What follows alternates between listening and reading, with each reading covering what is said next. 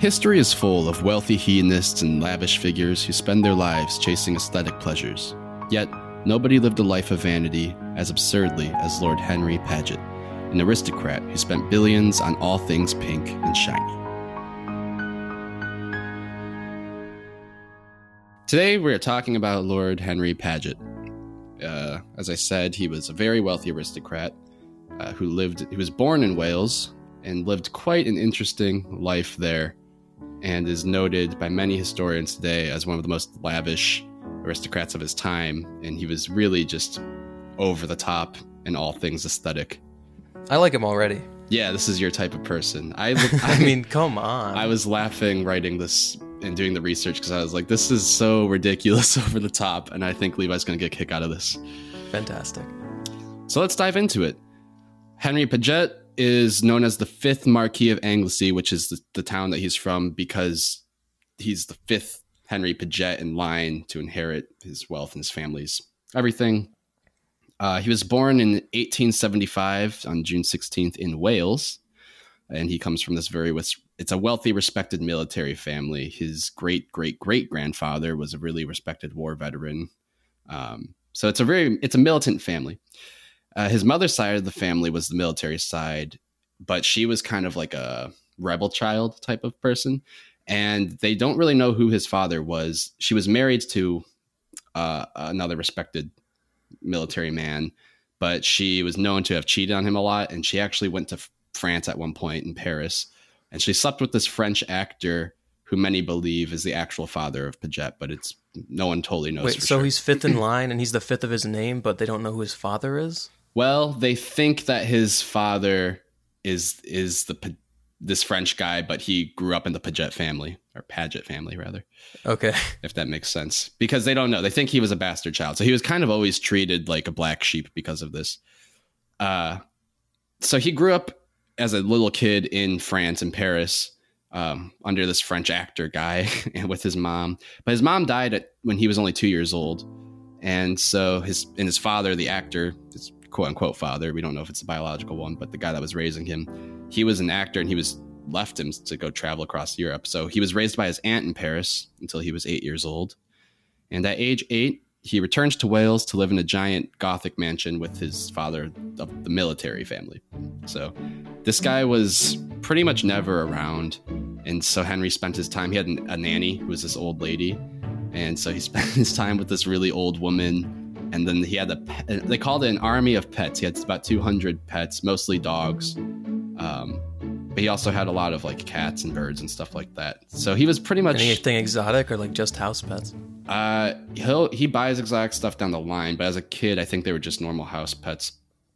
But he was incredibly wealthy, like ridiculously. The family was making about $55 million a year, and their like net worth as a family was billions. And they had their property was 30,000 acres. So he was just on this giant, cold, lonely property. How did they make their money? They owned a mill, I believe. They basically owned a bunch of like farmland, and they had people make crops for them. And that was it. And that was the whole thing. And they also had like a lot of wealth from being in the government and military, I believe.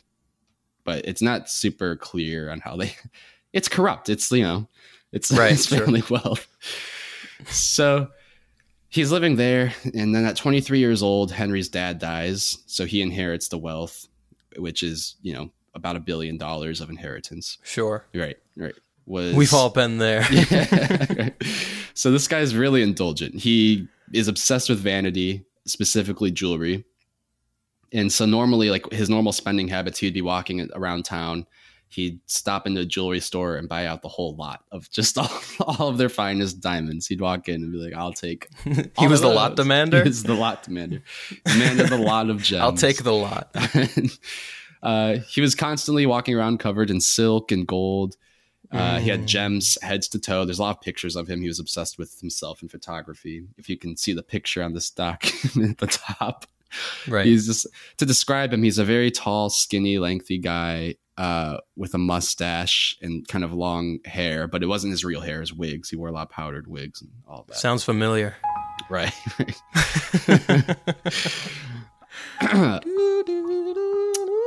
So they found he had 30 pairs of pure silk pajamas, 100 pairs of authentic crocodile skin boots. Also sounds familiar. Yeah, very Manafort-esque. Right. He had a golden cigarette holder studded with rubies. He had over 400 different styled suits, numerous feathered hats, and he had the world's largest walking stick collection. See, but how they even keep track of that at the time? Well, they counted everybody's walking sticks? I don't know. I think he boasted about it a lot. He was really into walking sticks. He had like canes. just no one ever challenged him on it. He's just, I have them. I have the world's largest walking stick collection. Exactly. He purchased hundreds of pets, back to the pet thing. So cats, he had snakes, lizards, a bunch of exotic birds, primarily a dogs. He had his favorite was his pink poodle that he was often seen shopping with. So he had Was it bred to be pink or did he dye it? He had it dyed like every week. Yeah. So it was just permanently pink. It was just bright pink. Yeah, there's pictures of it. It's ridiculous. But no giraffes or like elephants or anything? The fun ones? No, he had like cobras and cool snakes and things like that, but nothing big and crazy. You can't ride a snake though. No. That's all I'm saying. I can't feed my cobra from the balcony of my estate. So one of Henry's biggest splurges and most bizarre ones, he had a car that was custom built. It was designed to resemble a Pullman railway carriage. It had 4 leather armchairs in each corner. It was polished mahogany woodwork. The best kind of woodwork. It was decorated. The interior is decorated in the style of Louis XV. Decorations on the ceiling, so very Victorian. And its most bizarre feature was that the exhaust pipe was designed to release perfume to mask the gas. So you'd ride around in this. Wait, what? Yeah, it sprayed perfume out the back. It was ridiculously expensive. Like the pollution would just smell nice as he went across the countryside. Yeah, so he'd drive past and everyone just be like, "Oh, what is this? Just perfume spraying out the back of his car." But it would still mix with the exhaust, so it would just be. No, it was like overwhelming perfume, I believe. It worked. I mean, people knew him as the perfume guy. Oh. So later, about 3 years after his dad dies, Henry marries his cousin Lily at age 26, which is weird. We all know, but at that time, it wasn't that bizarre. Why does Unsung have so many marriages in the family already? Yeah. It's been 3 episodes and 2 of them. Even at that time, they were outlawing incestual marriages unless he basically had to agree that they wouldn't have sex to get married. It was bizarre. But the reason that they did it, most historians believe the reason they got married was to keep like the wealth in the family, the money in the family, and enhance it. You know how it goes. As you do. Right. Right. But apparently he was really kind to her, and on their honeymoon they went to Paris, and Henry noticed Lily. She was admiring a necklace in the window of a jewelry shop. So he goes inside and buys the entire lot of jewelry for her. Yeah, he buys the entire storehouse. Everyone's dream, right? But this actually, she wasn't like that. She was embarrassed by it, but he made her wear the diamonds. He's like, "Well, you have to." So the entire store's worth at the same time. Not all at once, but she was covered like head to toe in them. Basically, you'd imagine it'd be pretty heavy. Yeah. So she was embarrassed by it, but he, would make her do it.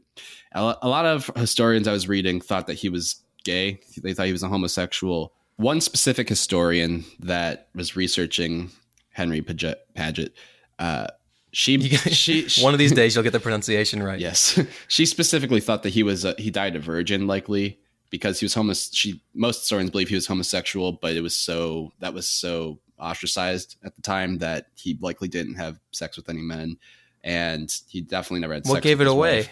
The perfume exhaust, the alligator boots, or the... Well, they know he never had sex with his wife, according to her. More power to him. Right. She said that what he would actually do is he would lay her laid naked in his chaise lounge, right? Chaise. And then he would cover her entire body in all of his diamonds. Oh my God. And he would just sit there. Oh my God. Yeah, he would sit there and stare at her for an hour, and he wouldn't even touch himself. He would never touch her. He would just stare at her naked, covered in diamonds. Stare at the diamonds. Yeah, on her naked body. So I mean, come on. And she his wife refers to him as a classic narcissist, and she said that the only person he could ever make love to was himself. So Yeah. it's the kind of guy we're talking about here. Paget opened a theater on his estate, so this was his next big thing. He tore down the family chapel because he denounced religion, and he built a theater on top of it. And so this, pretty pissed off his family because he just tore down their family chapel and built a theater.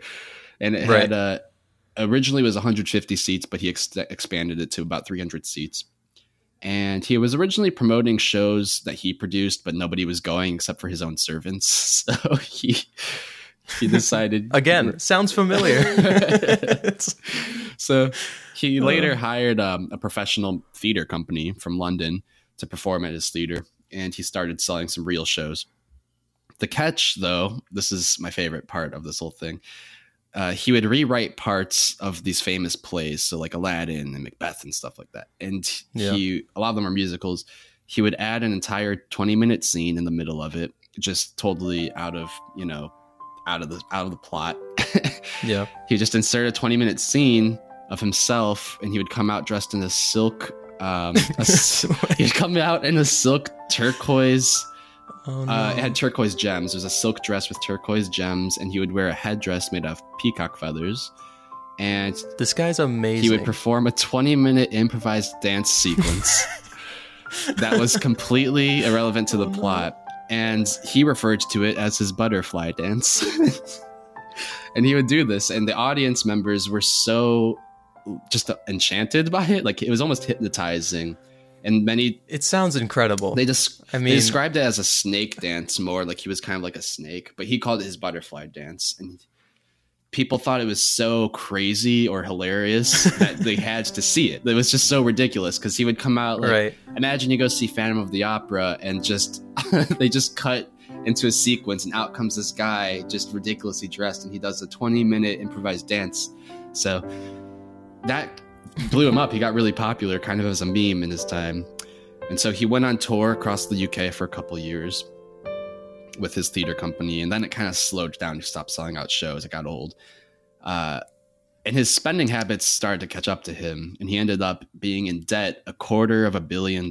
So it's 250 million.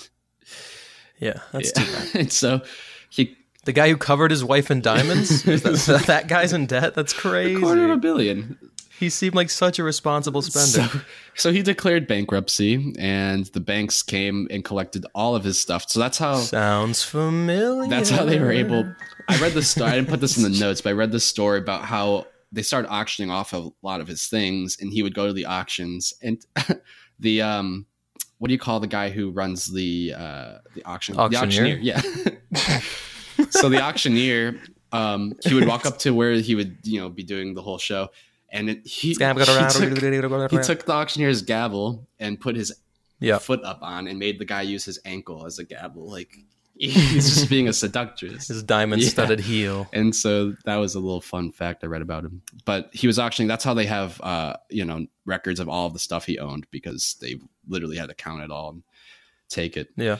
So he declares bankruptcy. He's only 28 years old. This is 5 years after he inherited the wealth. He blew through it all. And his debt was so bad, his wife left him, and, all file of his relationship with his family were destroyed. His family hated him and were just thought he was the worst. Because this is like it's a military family, very conservative people, private about their wealth. And this guy is just the total opposite, spent all of it. So they basically disowned him. And the banks... He's a cartoon character. It's incredible. He still owed money, and the banks were after him. So he fled. He left the country and went to Monte Carlo, where he lived, which is in Monaco. And that's where he lived for a little bit. And he was still kind of wealthy. He was still making some money from selling jewels on the street, basically. He was living in a hotel. So after 5 months of hiding out in Monte Carlo...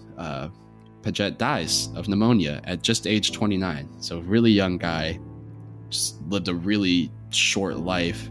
And in his obituary, the writers were really aggressively brutal. And they stated, the sad end of a wasted life. a strange, a strange, repellent spirit, opaquely incomprehensible and pathetically alone. So yeah, really just. I mean, again, sounds familiar. It's just right. Yeah. But what's fun is this is a history podcast. It's not actually current events. Believe it or not. It's not. It's actually not current. So today, though, he's still kind of relevant. His name's not famous. Nobody really knows this guy. It's hard to find a lot of information. I had to do a lot of digging on him because I was so intrigued. But I actually found him reading about a really rare musical which came out about him. It came out in 2007, so 11 years ago. It's called Gloria Days, and it tells the story of Lord Henry Paget, the 5th Marquis of Anglesey. And it deeply examines his psyche and I guess it pays homage to the butterfly dance at one point. So literally in the musical, they have a scene that cuts out into the story and someone comes out and does a butterfly dance for about 20 minutes. Yeah. That's great. I mean, you can't have it without that. No, you can't do a musical about him. I guess without his signature apparently move. His theater still exists. I don't know if it's still functioning or not, but I know you can go tour it. And so I would love to go. My dream would be to go see Gloria Days in Henry Paget's theater and watch the butterfly dance scene. But that's his story. Henry Paget spent his life in wealth and isolation, unlimited power and fortune, yet no love or affection anywhere. He surrounded himself with beautiful objects and animals, and yet was never truly fulfilled. In 6 years, he spent over $1 billion on lavish items, like a perfume-exhausting car and his own theater company. He was crippled by debt and died sick and alone, with a legacy of vain, over-materialistic, hedonist who wasted his short life. Sounds familiar. Well, we made it, folks. We survived the tale of the extraordinary Lord Henry Paget. The extraordinary. I like him. Let me bring up the. Some people I like him too. Actually kind of adored him. I was reading, a lot of people in the gay community sort of idolized him as not for his vanity, but for the way he expressed himself in a time that was. I mean, he's the definition of glamorous. Yeah, and that was in a period where if you were gay, that's like worthy of like exile, and so he didn't care. He flaunted it in the face of it. Yeah, good. So. Interesting, fair character. Got anything else? That's all I've got. What do you have? That's all you got. What do I have? Well, you can also listen to episode 4, which also came out today, and I won't tell you the name, but you can probably see it. Right, because it's listed right above this one. But I highly recommend you go listen to it because she is an incredible character and an amazing life story. So go listen to episode 4. What about you? Well, thanks for listening to Unsung. We'll be back next week with 2 new stories on Tuesday. Be sure to subscribe to the show if you like it and leave us a review. 5 stars to let us know what you think. Unsung is researched and written by Ryan Muskin, production and music by Levi Rainey. Levi did a great job on the music, didn't he, everybody? Let's all give him a round of applause. Yeah!